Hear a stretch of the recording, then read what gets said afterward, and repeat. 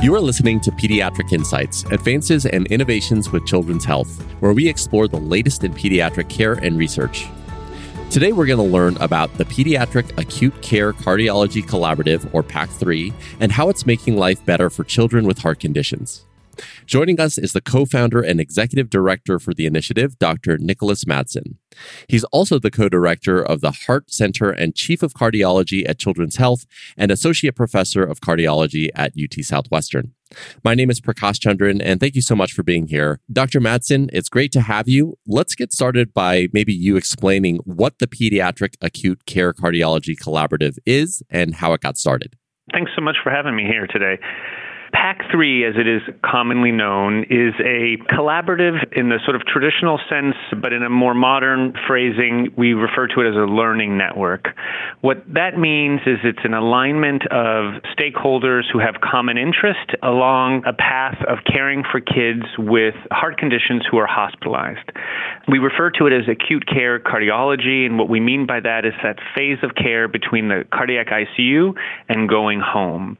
It was founded in 2014 by a group of cardiologists who saw an opportunity in that care of the hospitalized patient with a heart condition that there was really room for improvement, and there was a room for alignment of work, both research and clinical, and certainly there was an opportunity to be transformative to the benefits of our patients and families. Yeah, that absolutely sounds wonderful. I know this might be a tough question to answer, but to date, what do you feel has been the biggest impact of PAC3? I think in a more qualitative way, the biggest impact is an acknowledgement that this phase of care, acute care cardiology, really deserves its own recognition and attention, specifically from a collective group of people. Obviously, people have been practicing in the hospital for a long time, but never in a way that was unified and cross-cutting across multiple centers where we were learning from each other quickly and really delivering new innovation and new practice patterns or practice care models to the patients as quickly as possible. So I think one of the true accomplishments is the coming together and the agreeing to work together despite covering 40-plus hospitals across North America. I think in terms of more tangible or quantitative elements, we've had a number of terrific initiatives. We've changed the way that medications are managed after surgery, and we've done that across multiple centers. And very notably, we've changed the way that chest tubes, which are these tubes that are inserted in the chest after surgery and are very painful, we've changed the way those are managed, and what we've done is we've reduced the duration as measured by days that children have to have these chest tubes because we saw a new way of examining the safety and the effectiveness of our new processes.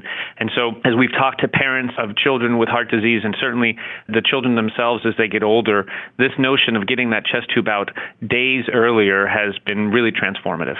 Yeah, all of that sounds really fascinating, especially hearing some of the impacts you've been able to have on these quantitative elements. And it's really just amazing when multiple stakeholders are able to get aligned what can be accomplished.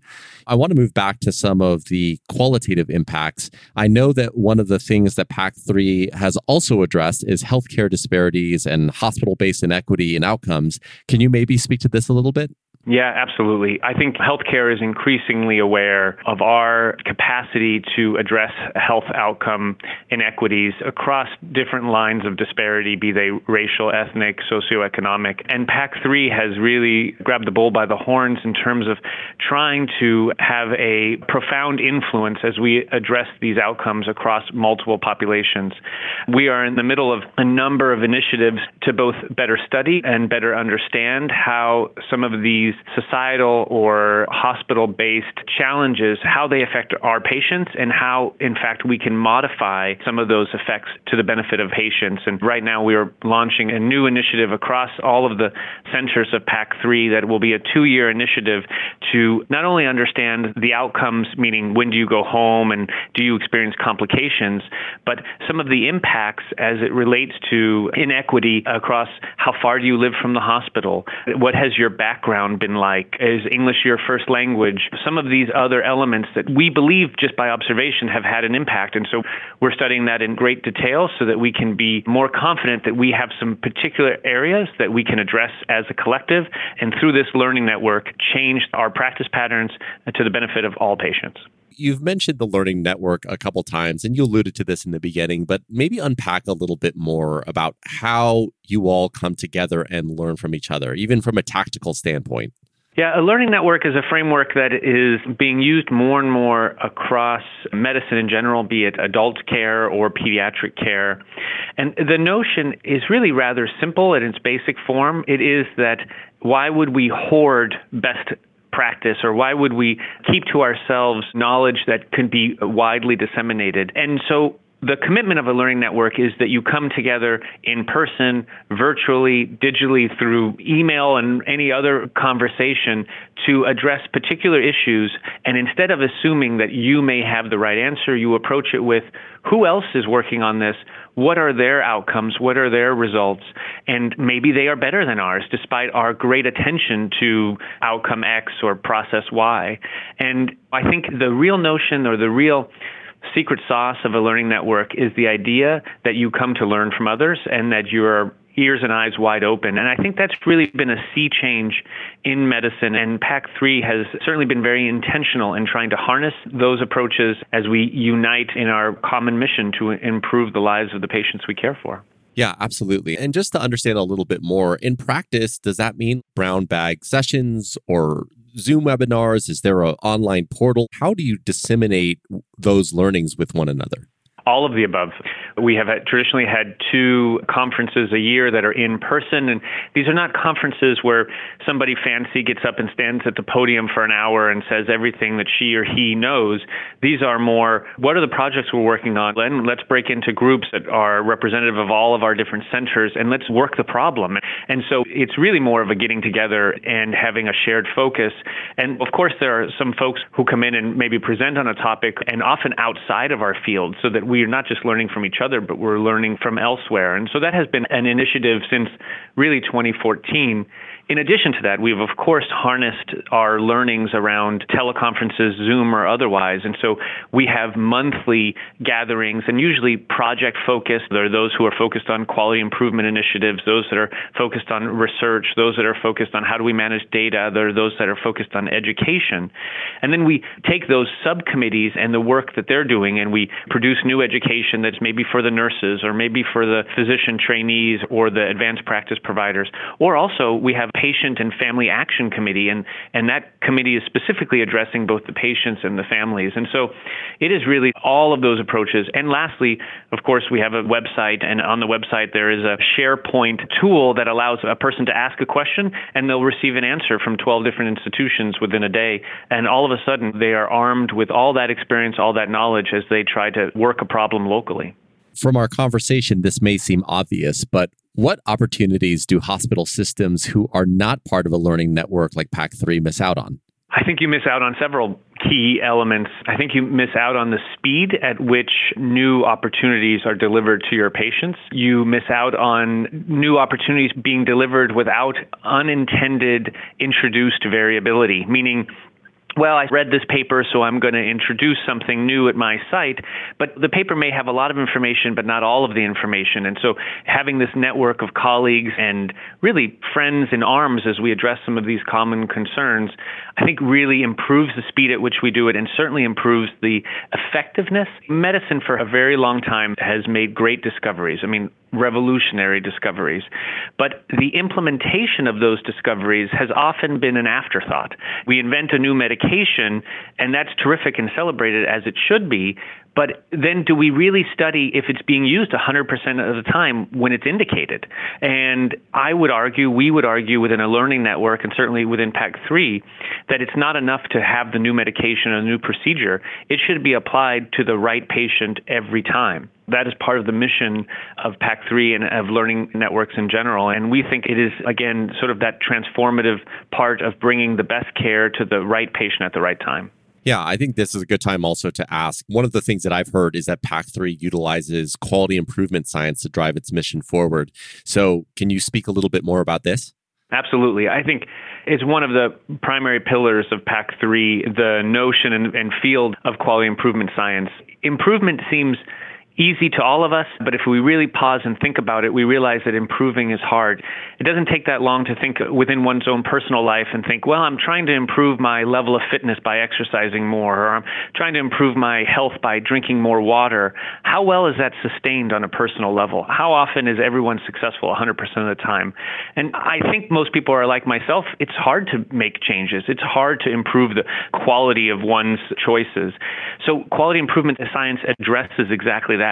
We know something is better, so how do we actually deliver it? How do we ensure that the system that is intended to deliver that improved quality does so every time without unnecessary variability or without the application of somebody's personal opinion contrary to the actual known improvement? And if someone is new to quality improvement, usually when I ask how good are they at sticking to their exercise regimen, they sort of realize, well, yeah, you're right. Change is really hard, and I think quality improvement tackles that head on. Another thing that might be correlated to this is I know that there is a scientific review committee, right? And research that's being done as well. Can you talk a little bit about that in PAC3?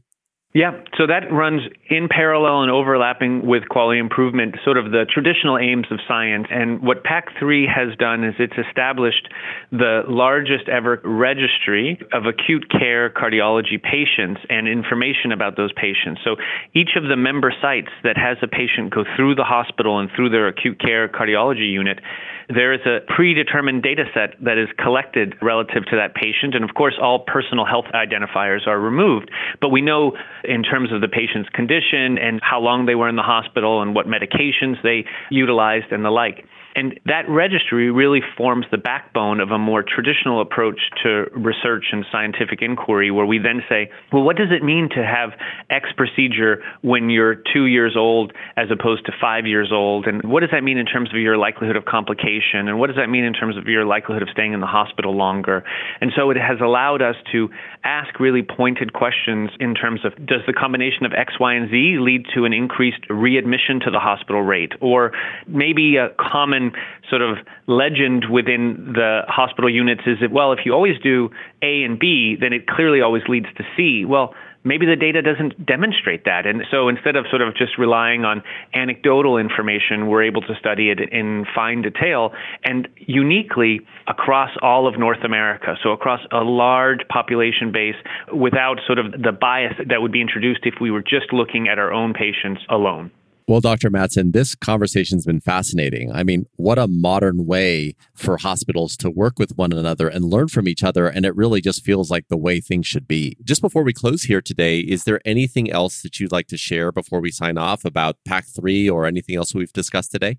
I really just appreciate the opportunity to share. And PAC3 is one of these collaboratives, and there are a number within the pediatric cardiology community. And I think that us working together for the benefit of patients and really to the betterment of all of us as we all come to work so committed to improving the outcomes of our patients. It is really the singular focus of every individual, and that is certainly the case here at Children's Health and UT Southwestern. And so I think being able to support this kind of collaborative and promote this kind of behavior has been a real privilege, and it's been an exciting first 7 years for PAC3, and I have to say I'm even more excited and thrilled what the next 7 years will hold as we utilize the momentum that we've gathered over the last few years, and we really become even more expansive in our efforts and in our ability to affect change. Absolutely. Well, thank you so much for your time today, Dr. Madsen.